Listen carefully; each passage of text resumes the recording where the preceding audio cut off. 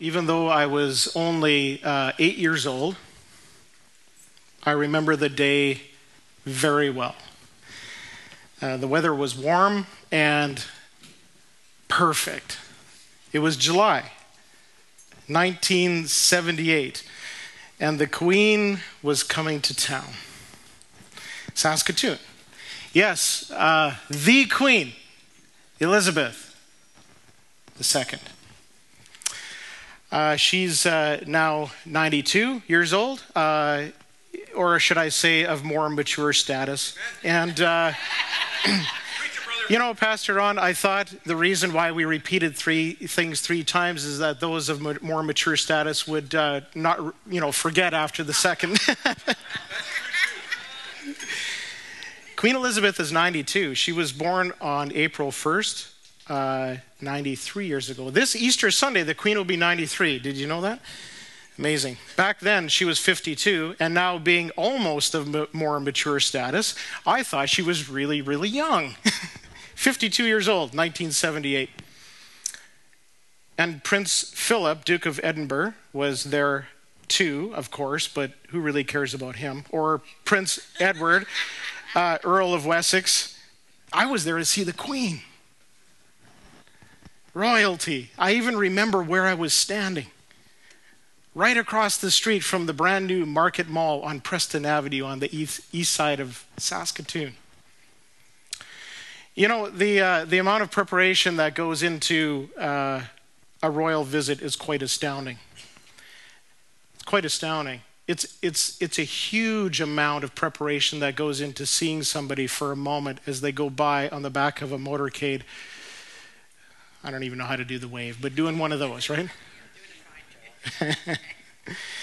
You know, a couple of years ago, 2016, Prince William and his wife, Catherine, actually, Duchess of Cambridge, and their children, Prince George and Princess Charlotte, visited British Columbia and the Yukon. I did not see them, but here's a bit of a breakdown of what it takes to bring royalty to town. BC's cost alone, British Columbia, was to the tune of $613,363.93. That's just British Columbia. So out of that, if you want to break it down, there's a huge amount of administration that goes into making one of these royal visits happen. Admin services and supplies came to $102,260. Hospitality, to put them up for 7 nights in Victoria, cost $53,224. Media operations and services was $46,134. Travel was $74,186. Hospitality, that's outside of their accommodation. The room cost $41,798. The hospitality was on top of that. And of course, when royalty visits, you give them gifts. So protocol gifts, they call it, came to $3,344. Security? Security was the big bill. So get this. BC's portion outside of policing, this is just extra security, was $196,129. And the RCMP bill from the Government of Canada alone was approximately $2 million. Just over, actually. An 8-day total to bring royalty to town, $2.6 million just for British Columbia. The Yukon had their own costs. That's some serious preparation for a royal visit. You know, just over 2,000 years ago, royalty came to town. A king. His name was Jesus, is Jesus. He came to Jerusalem, and preparations were made. So let's look at some of those preparations in Luke chapter 19. I'm going to read verses 28 through 40. What went into this royal visit when King Jesus came to town? And when he had said these things, he went on ahead, going up to Jerusalem. When he drew near to Bethpage and Bethany at the mount that is called Olivet, the Mount of Olives, he sent 2 of the disciples, saying, "Go into the village in front of you, where on entering you will find a colt tied, on which no one has ever yet sat. Untie it and bring it here. If anyone asks you, 'Why are you untying it?' you shall say this, 'The Lord has need of it.'" So those who were sent went away and found it just as he had told them. And as they were untying the colt, its owners said to them, "Why are you untying the colt?" And they said, the Lord has need of it. And they brought it to Jesus. And throwing their cloaks on the colt, they set Jesus on it. And as he rode along, they spread their cloaks on the road. As he was drawing near, already on the way to the Mount of Olives, the whole multitude of his disciples began to rejoice and praise God with a loud voice for all the mighty works that they had seen, saying, "Blessed is the King who comes in the name of the Lord, peace in heaven and glory in the highest." And some of the Pharisees in the crowd said to him, "Teacher, rebuke your disciples." And he answered, "I tell you, if these were silent, the very stones would cry out." This morning, as we go through this passage, we're going to take a closer look at what Jesus' followers did to prepare the way for him, their king. And as we do so, we're going to pause at different points, and I want to ask the question, how can I best prepare the way for King Jesus today? If Canadian and British Columbia taxpayers can dish out $2.6 million, and all of the effort that goes with that kind of money to profile royalty from an earthly kingdom for 8 days, there has to be something we can do to profile the King of Kings, whose kingdom is a heavenly, eternal one. Don't you think? So what can we do? How can we best prepare the way for King Jesus? I want to talk about 4 ways we can do this morning. The first of all is we can prepare the way for King Jesus with our possessions, with the things that he has given us. There are 4 different ways that people gave to pave the way for Jesus' entrance to Jerusalem so that he could accomplish the will of his Father by doing the one thing that he came to earth for. The one thing that motivated him in his great love for us was to go to the cross, that he might die for our sin, that he might redeem us, that we would be atoned for. And there are 4 ways that we can pave the way for Jesus' ongoing work of salvation in our world with our possessions. The first one is this: with our competencies. Didn't know how else to say this, but you know me, I like alliteration, and so they're all going to start with C. The 4 ways are all going to start with P, because my brain works that way and they're easy to remember. Verses 28 through 30. And when he had said these things, he went on ahead, going up to Jerusalem. And when he drew near Bethpage and Bethany at the mount that is called Olivet, he sent 2 of his disciples, saying, "Go into the village in front of you, where on entering you will find a colt tied, on which no one has ever yet sat. Untie it and bring it here." Before we get to the colt, we have to understand that Jesus appointed 2 of his disciples to go. He gifted them with the ability to administrate what was needed in order for him to enter Jerusalem. These 2 disciples, obviously, we don't know who they are, but Jesus chose them because he trusted that they would do a good job in following his orders and his direction to go get that colt. They had a gift of leadership. They had a gift of administration. They knew how to put a plan together. And Jesus said to them, "Go." There's a very strong Great Commission language here. Matthew 28 and Acts chapter 1. Go. What are you waiting for? Go. This is what I want you to do. I want you to prepare the way for my entrance to Jerusalem, where I will accomplish the greatest work that mankind has ever seen, and I need you to go. I need you to use what I've gifted you with to go make this happen so that I can enter Jerusalem appropriately. That's the first thing. The second possession that he gave were colts. A colt, but to us, colts. Verse 31, if anyone asks you, "Why are you untying it," the colt, you shall say this. Lost my spot here. If anyone asks you, "Why are you untying it?" you shall say this: "The Lord has need of it." So those who were sent went away and found it just as he had told them. And as they were untying the colt, its owner said to them, "Why are you untying the colt?" And they said, "The Lord has need of it." And they brought it to Jesus, and throwing their cloaks on the colt, they set Jesus on it. I love that phrase. The Lord has need of it. And you know what? When the owners of the colt heard that, the Lord has need of it, you don't see in this text or in any of the Gospels or anywhere else in Scripture the owners arguing, well, I kind of need that colt. It's a little bit important to me right now. I mean, it's my livelihood. This donkey and its foal are what I use for work. Can't do that. Sorry, go to the neighbor. Maybe they'll help you out. No hesitation. They heard the words, "The Lord has need of it," and they let him have the colt. No argument. Did you notice that it says that the colt's owners, plural, they. I think that's a significant point in the passage, because to me, this colt, because it was a beast of burden and it was used for work, was probably a fairly valuable commodity, one that maybe the average landowner couldn't afford by him or herself. And so there was multiple owners of this colt.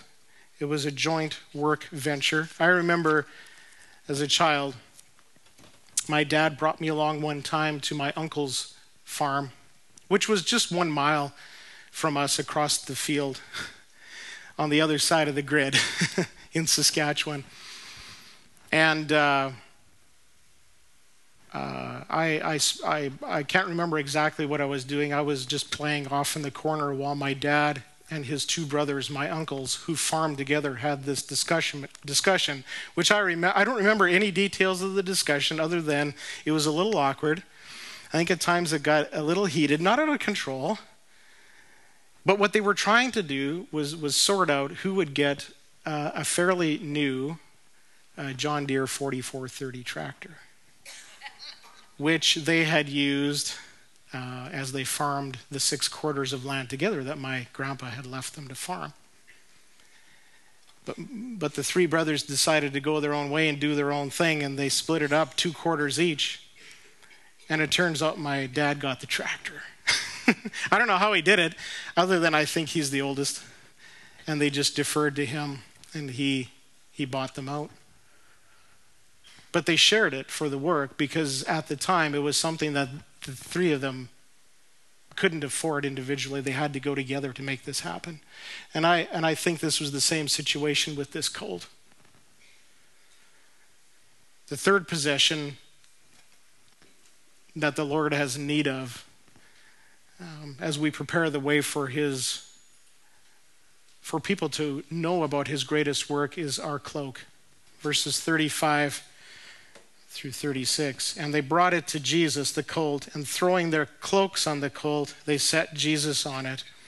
And as he rode along, they spread their cloaks on the road. Who does that? Who takes off their jacket and just throws it on the road so it can be trampled by a donkey? Most people don't have the luxury of owning an expensive colt, although in this area today a lot of people do. But what almost all people have is at least a cloak. I have a jacket, a symbol of one of our most basic needs being met and to keep warm. But believe it or not, there are those among us who do not even have that. And even that's not an excuse to not give, to prepare the way for the Lord. Because the fourth thing that we see is cut branches.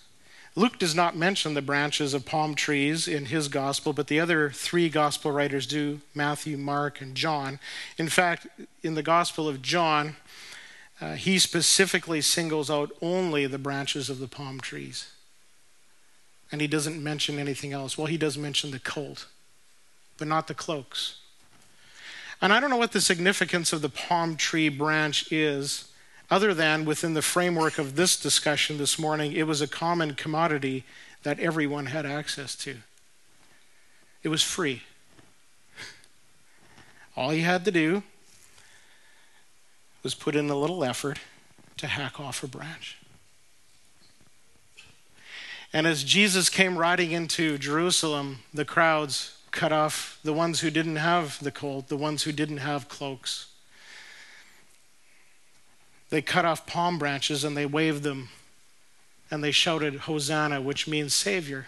They recognized Jesus as somebody different, unique, one who would liberate people, set them free, save them, redeem them. Just not in the way that they thought. They waved these palm branches and they laid them on the road as Jesus rode. That path to the cross into Jerusalem on the back of a colt, a foal of a donkey, which had never yet been ridden. All that was required was a little effort to hack off a branch. What do you have to give this morning so that others can experience Jesus? Rich or poor, lots or little, or maybe even nothing. Either you have or you can find something that Jesus has need of so that others can experience him. See, the reality is that whatever we have all belongs to him anyway. And he wants us to use it for his glory so that others can see the Savior. How do you respond this morning to the statement, the Lord has need of it? The Lord has need of it. What do you have that he needs? 1 John chapter 5, verse 13, or verse 3 says this, For this is the love of God, that we keep his commands, and his commands are not burdensome. When Jesus told his two disciples to go, I think for them it was a joy to obey the command of their Savior, not fully understanding, but knowing that he was entering Jerusalem for a very special reason. On Wednesday morning, I had breakfast with a couple of men from our church, and we were discussing some issues that one of the guys was struggling with a little bit. And I love discussions like that. It's good. It's a good time to learn from Jesus and to sharpen each other and to grow and be discipled. And so there were some issues around some hurt and some forgiveness kind of stuff. And so we talked through that. And then the second guy said, like unsolicited, said, you know, the issue that I struggled with almost all my life is anxiety about money. I'm always anxious about having enough. But he said, you know what? That completely went away when I started, well, he used the words tithing, but when he started giving. He said, when I started giving first in the month and regularly, my anxiety about having enough completely disappeared. And the other guy said, you know what? That's me too. I have the same story. That's me. And I was praising God that there was this testimony of God's grace through giving, and that it actually, it wasn't burdensome, it was a joy, realizing that, hey, I don't have to worry, God's got me covered. God's got my back. But the issue of giving, that God wants our possessions, is first an issue of the heart. Until he has our hearts, everything else will just be going through the motions. It'll be legalistic. To quote Augustus' top lady, he said, when Christ entered into Jerusalem, the people spread garments in the way. And when he enters into our hearts, we pull off our own righteousness and not only lay it under Christ's feet, but even trample upon it ourselves. You see, we have nothing in and of ourselves that makes us right with God. Giving, using the competencies or the spiritual gifts or the skills or the abilities or whatever you want to call it, giving that, giving our colt, giving our cloak, even cutting off branches, does not put us in right standing with God. Those are all things that are just done legalistically and out of obligation if God first doesn't have our heart. And that's the reason why he came to Jerusalem to begin with, that he had his sights set on Jerusalem, where he would go to the cross, where he would shed his own blood for our sin, knowing that we cannot make ourselves right. And so as we throw off any semblance of righteousness that we might have, we cast it on the ground for Jesus to ride upon. Because when he becomes king of our lives, and we trust in his finished work of salvation on the cross, that's what he wants first. He wants our hearts. And I would encourage you this morning, if you're not a disciple of Jesus Christ, the ones that Jesus asked to give the colt, to give the cloaks, the ones that would cut branches, if you're not a disciple of Jesus already, I encourage you this morning, give him your heart. That's the greatest message of Easter that you could hear, and that is to trust him with your salvation in the finished work of Jesus on the cross. The fact that he shed his blood to forgive you, to show his mercy to you. Does Jesus have your heart this morning? Because when he does, giving is easy. It's a joy, not a burden. Whether it be your competency, your colt, your cloak, your cut branches, or even your quilt. Well, where did that come from? Did you happen to notice this morning there's a bunch of quilts on the room dividers? So there's this group that is among us now at Central, and they started out at Harrison Gospel Chapel, and they have this ongoing ministry of what they give to the Lord. And so Joan is going to come and talk to us a little bit this morning, Joan Kowalenko, about these quilts. There you are with the C. Comforters, yes. I work with a group that makes quilts or blankets or comforters for MCC, which is Mennonite Central Committee. We're able to buy sturdy backing from MCC, as well as the batting that goes inside.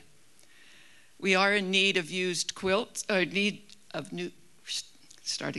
are in need of used sheets for added warmth in the middle of the blankets. The sheets can be used, torn, stained, doesn't matter, as long as they are clean. We can also use newer material for the tops. This can be new sheets, drapery material, dressmaking scraps. You can see samples of our work hanging here. Some of the pieces are big, some are small. We try to make good quality blankets that will bring warmth and comfort to a family at the time of need or disaster somewhere in the world. Each blanket is sent out with our love and prayers that it will help a needy family. Some of the recent blankets have been sent to Jordan and the Ukraine in the name of Christ. We have heard stories of how well received the blankets are. In fact, in some places, they actually call them Mennonites. The blanket is known as a Mennonite. They become treasured possessions. Our group makes over 150 blankets a year, and we are always in need of material. Over 3,700 blankets were sent out of British Columbia last year. Thank you for considering sending us some of your material. New, used, doesn't matter, as long as it can be turned into a quilt. Thank you for sharing with us. You could even bring them to church, and we'll gather them up here. Thank you.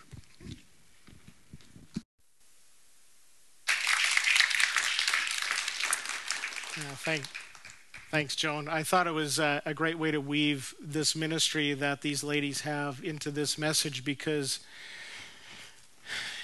even making a quilt or a comforter, I like the alliteration, the C, is something that can point people and prepare the way for King Jesus in their lives at a time when they're in great need. Because quite often these quilts are given to people in times of war, famine, earthquakes, that kind of thing, when a comforter provides an amazing, literally, comfort and sense of security and warmth, knowing that was given in the name of Christ and that there's people praying for them as they receive them. That's awesome. Thanks, Joan. The second thing that God wants is to prepare the way for him is our praise. Verses 37 to 38.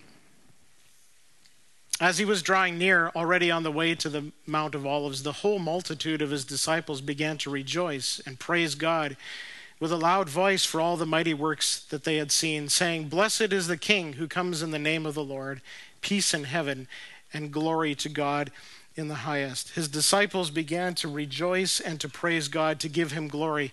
You know, the Westminster Catechism says this, the very first thing, question 1, what is the chief end of man?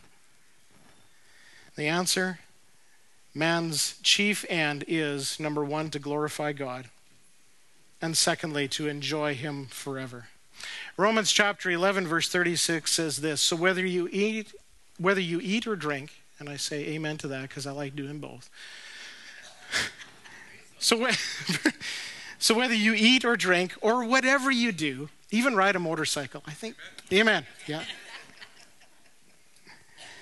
Whether you farm, whether you're a teacher, whether you're a student, whether you mop floors, or set up chairs, or rescue people with search and rescue, or whatever it is you do it all to the glory of God.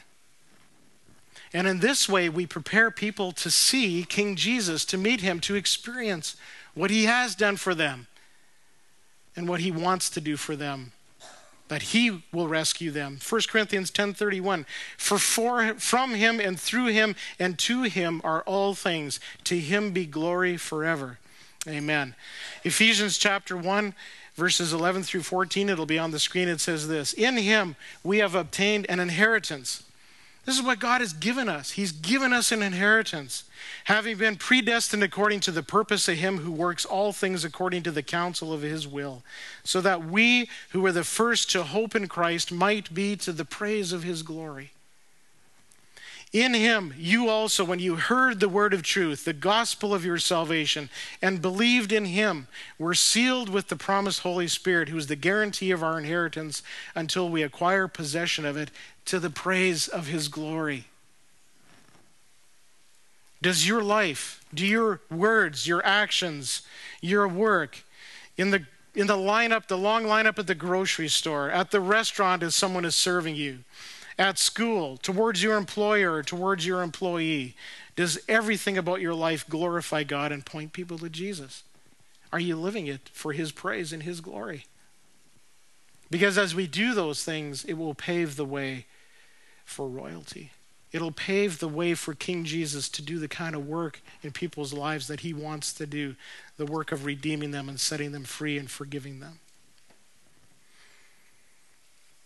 And linked to our praise is the third thing that we can do to prepare the way for a royal visit, and that is with our proclamation. And I've separated the two because the scripture says this, and his disciples began to rejoice and praise God with a loud voice for all the mighty works that they had seen. This means that they had a testimony to share. They had witnessed things either in their own lives or in the lives of other people, the mighty works that they had seen God do, and they just told people about it. Being a witness is actually quite easy. All you have to do is to tell or recount what you saw and what you heard. And we tend to overcomplicate this. We overcomplicate it. The best way that you can prepare the way for Jesus to work in people's hearts is just to tell people what you've seen him do in your life and what you've seen him do in the lives of people around you. We do this on a weekly basis as a staff at Central. We call it Evidences of God's Grace. And our staff is getting larger, and now we've actually shrunk our time. We have to share really quickly. We always share, every person gets to share 3 things really fast at staff meeting every week. This is something to celebrate. This is an evidence of God's grace I saw in my own life, that I saw in the life of somebody that I minister to, that I see at church, that I see in the community as believers, as Christians, do what God is asking them to do. So we celebrate. Then we always share one thing we should know, and then we share one thing to pray for. It's an amazing time. And then we pray. We spend a lot of time praying. We pray for you. And I want to hear the things that God is doing in your life. And I want you to be able to tell others about what God is doing in your life, because that brings him glory. And it paves the way for King Jesus to do what only he can do.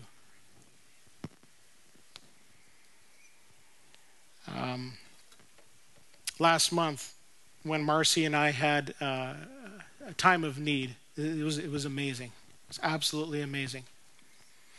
There was a morning when I'm not going to share too much detail, but there was a morning when we had significant need, and we literally were fully 100% dependent on God to move. Circumstances out of our control that all we could do was pray.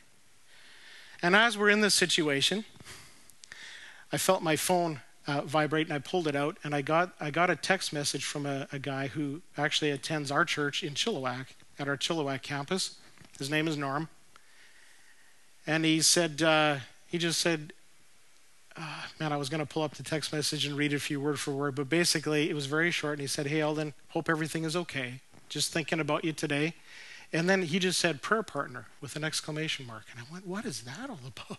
Well, I knew what that was all about.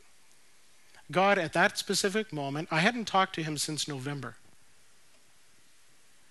And on that particular morning, when we needed God to move, I get this text, and all he said was prayer partner. So I took him out for breakfast a couple of days later, and I said, hey, Norm, what was going on that morning? He says, I don't know. He goes, Irene and I, we pray for the church, and we pray for all of the pastors every day. And I said, well, that's amazing. Thank you, because we need it. But he said, we do that. We start our day with prayer. But he said, at precisely that time, and his text message came in at 10:57 a.m. I looked at it this morning. He said, at exactly that time, he said, the Lord moved in my heart, and I know I needed to pray for you. I just knew something was going on. I needed to pray for you. That, friends, is a proclamation and evidence of God's grace. With a loud voice, they praised and rejoiced God with a loud voice for all the mighty works that they had seen. That's not a coincidence, friends. That is a mighty work of God. A text message and prayer is a mighty work of God. And I encourage people to drop the word coincidence from their vocabulary and luck. God does things for a purpose, for a reason, even if we consider them bad things. God always does things with purpose and with reason. And these are miracles, they're not luck. And we need to give him praise for those. Because when we do that, it brings glory to him, and it paves the way for his visitation to other people who need his saving grace. And you know, it says, the scripture says they did this with a loud voice, so that it's heard. Loud as in people should know, not people should be offended. All right? We don't do this obnoxiously. We'll go up to people with a really loud voice and say, let me tell you something. With a loud voice means they get the clear message that this was God. We don't unnecessarily offend people and be obnoxious, but we do tell them what God has done in our lives. And you know what? Oftentimes, our actions speak louder than words, but our words are still necessary. Romans chapter 10, Paul wrote this. He said, everyone who calls upon the name of the Lord will be saved. But how can they call on him to save them unless they believe in him? And how can they believe in him if they've never heard about him? And how can they hear about him unless someone tells them? In other translations, it says, unless someone proclaims Christ, unless someone preaches Christ. It just simply means to tell them about Jesus. Number 4, how can we prepare the way for King Jesus? With our possessions, with our praise, with our proclamation, and with our persistence. With our persistence. And I want to close and encourage you with this. Verse 39. And some of the Pharisees in the crowd said to him, Teacher, rebuke your disciples. And he answered, I tell you, if these were silent, the very stones would cry out. What do we do when we meet resistance, when we experience pushback or even persecution for our faith? The temptation is to remain silent, right? To clam up, to say nothing. But God wants us to speak up, even when, and I would say especially when, there is pushback and opposition. And in saying that, I encourage us to pray for our newest campus at Central, Lake Arrock. They will be launching a full launch. They've already been meeting a couple of weeks, doing soft launching with their base team and those who are the invested core who are going to be serving faithfully week after week. But this coming Saturday night is the launch, where people from the entire community are invited. And 2 weeks ago, the team, before their first soft launch, they went out into the community and they handed out invitations. And there was some celebrating where people go, wow, this is great. Welcome to town. We'll see you at church. Other people, not so much. Let's just say there's a reason why some people live off the grid. They don't want to be bothered.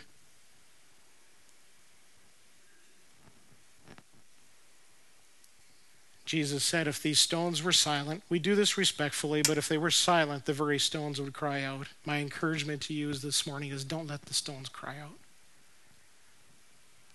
Don't let the stones cry out. God will resort to that if he has to. He will use inanimate objects to declare his praise and his glory. He already does. When you look outside and you see the mountains, that they are declaring the praise and the glory and the majesty of God. But he needs our mouth. He needs us to tell people specifically about the saving grace and work of Jesus Christ. Don't let the stones cry out. Jesus said in Luke chapter 12, just a few chapters before this, and I tell you, everyone who acknowledges me before men, the Son of Man will also acknowledge before the angels of God. But the one who denies me before men will be denied before the angels of God. In other words, we need to speak up. We need to speak up. Psalm 31 verse 4, I understand there's fear and trepidation around being a witness for Jesus. Again, I said we overcomplicate this. To be a witness, to give testimony about God's work is simply just to tell people what he's done and who he is. The greatest thing that he's done is he went to the cross and he was raised from the dead. And so what did David do when he experienced persecution, pushback, and giving glory to God? He said, but I trust in you, O Lord. I say, you are my God. My times are in your hand. Rescue me from the hand of my enemies and from my persecutors. Love the Lord, all you saints. The Lord preserves the faithful, but abundantly repays the one who acts in pride. Be strong and let your heart take courage, all of you who wait for the Lord. That's my encouragement to you today. Be strong. Let your heart take courage. The Lord has got your back. But we're fickle, right? We capitulate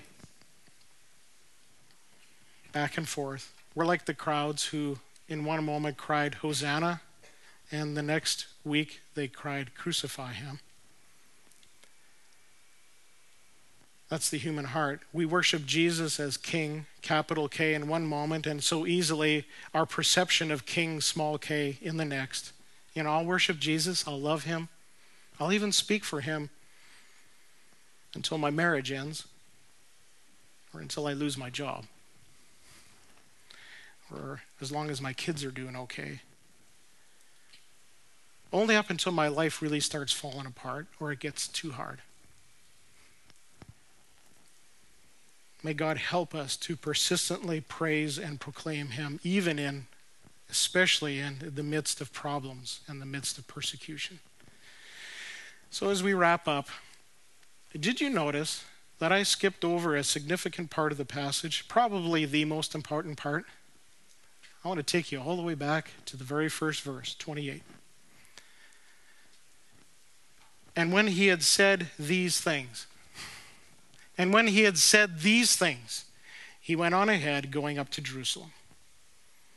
So whenever you see something like that in Scripture, you have to ask, what were these things? What were these things he said? And where was he saying them from? I mean, he wasn't yet in Jerusalem, so where was he? What was he talking about? Okay, glad you asked. Let's go to Luke chapter 19, verse 1. Let's back up all the way to verse 1, okay? Set the context a little bit here. By the way, the mighty works that the disciples praised and glorified God for were all of the things that they had seen Jesus do in their lifetime, the 3 short years that they were with him. The most significant was the raising of Lazarus from the dead, which had happened just prior to this, where Jesus said, hey, you know what?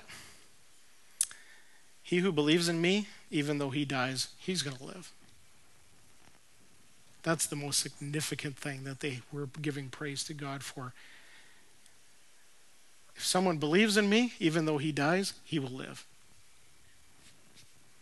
Verse 19, he entered Jericho and he was passing through.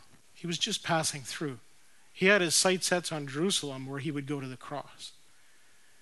But as he was passing through, behold, there was this man named Zacchaeus. Tax collector. If you've been around church for a while, you know the story. If you haven't, I'd encourage you to read all of Luke 19 this afternoon because it's awesome. Zacchaeus was a man who was greedy, he was wealthy, and he didn't care about others at all. But when he met Jesus, Jesus gripped his heart. And he started to give his wealth away so that others could see the amazing work of God in his life and what he would do in Jerusalem.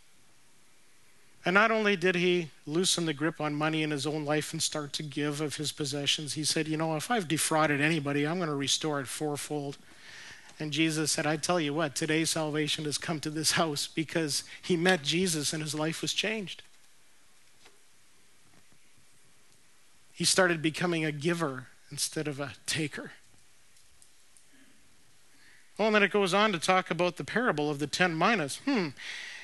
As they heard these things, he proceeded to tell a parable because he was near Jerusalem. He was near the cross. And because they supposed that the kingdom of God was to appear immediately, and he said, you know, a nobleman went to a far country to receive for himself a kingdom and then return. Wonder who this nobleman is. Perhaps King Jesus? So he went to the far country, he came to earth to receive for himself a kingdom and then return.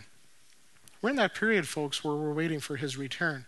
And what did he do? He called all of his servants. That's us. He called them all.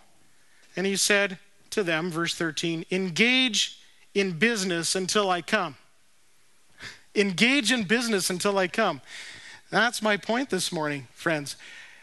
The way we prepare the way for King Jesus is to engage in business until he returns. It's what he wants us to do. But his citizens hated him. They sent a delegation after him saying, we don't want this man to reign over us. When he returned, having received the kingdom, he ordered these servants to whom he had given money to be called to him, that he might know what they had gained by doing business. And so he called them one by one to say, hey, what have you done? What have you done? This person said, well, you know, you gave me this and I got this back. Awesome. You gave me this and this is what I did with it. Awesome. This is what you gave me and I did nothing with it. I hid it because I was afraid. Calls him a wicked servant. And then the fourth group are the ones that Jesus didn't give anything to, but they were his enemies who wanted nothing to do with his kingdom. And in verse 27, just before our text today, it says this, but as for these enemies of mine who did not want me to reign over them, bring them here and slaughter them before me. Ouch. That's harsh.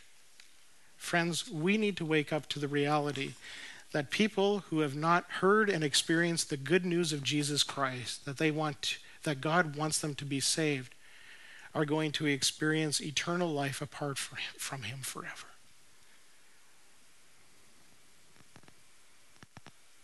That's the sobering reality of the message of Easter, but the hope that we have that as we put our faith and our trust in Jesus Christ, he will save and he will give us our inheritance in his kingdom. Listen, Jesus will one day call us to account.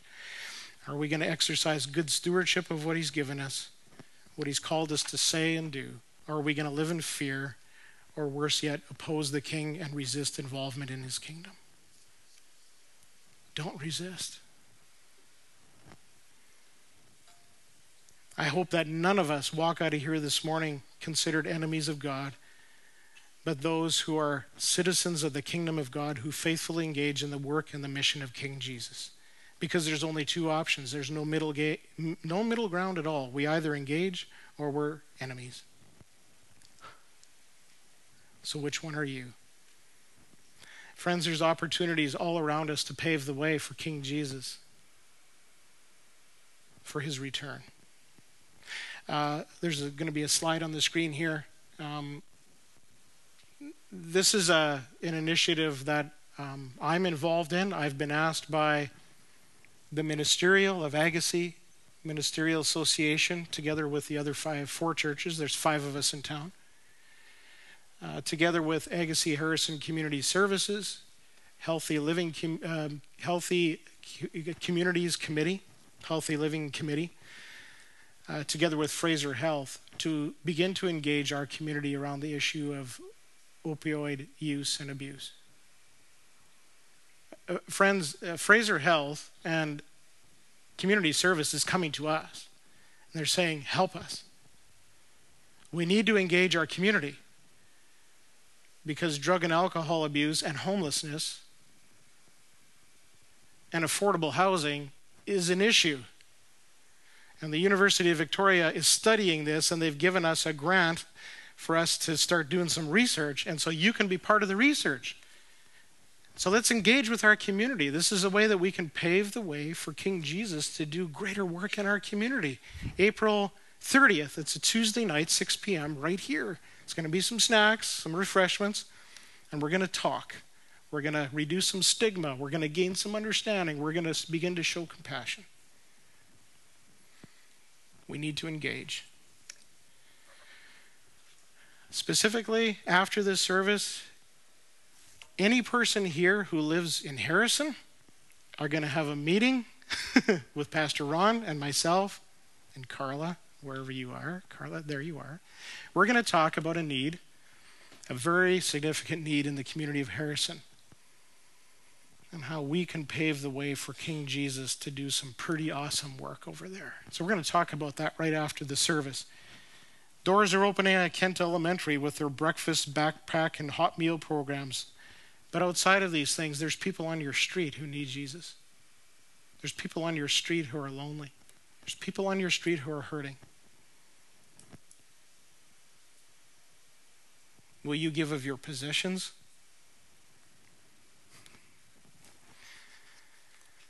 Will you give your praise? Will you give your proclamation of this King Jesus? And will you be persistent in doing it?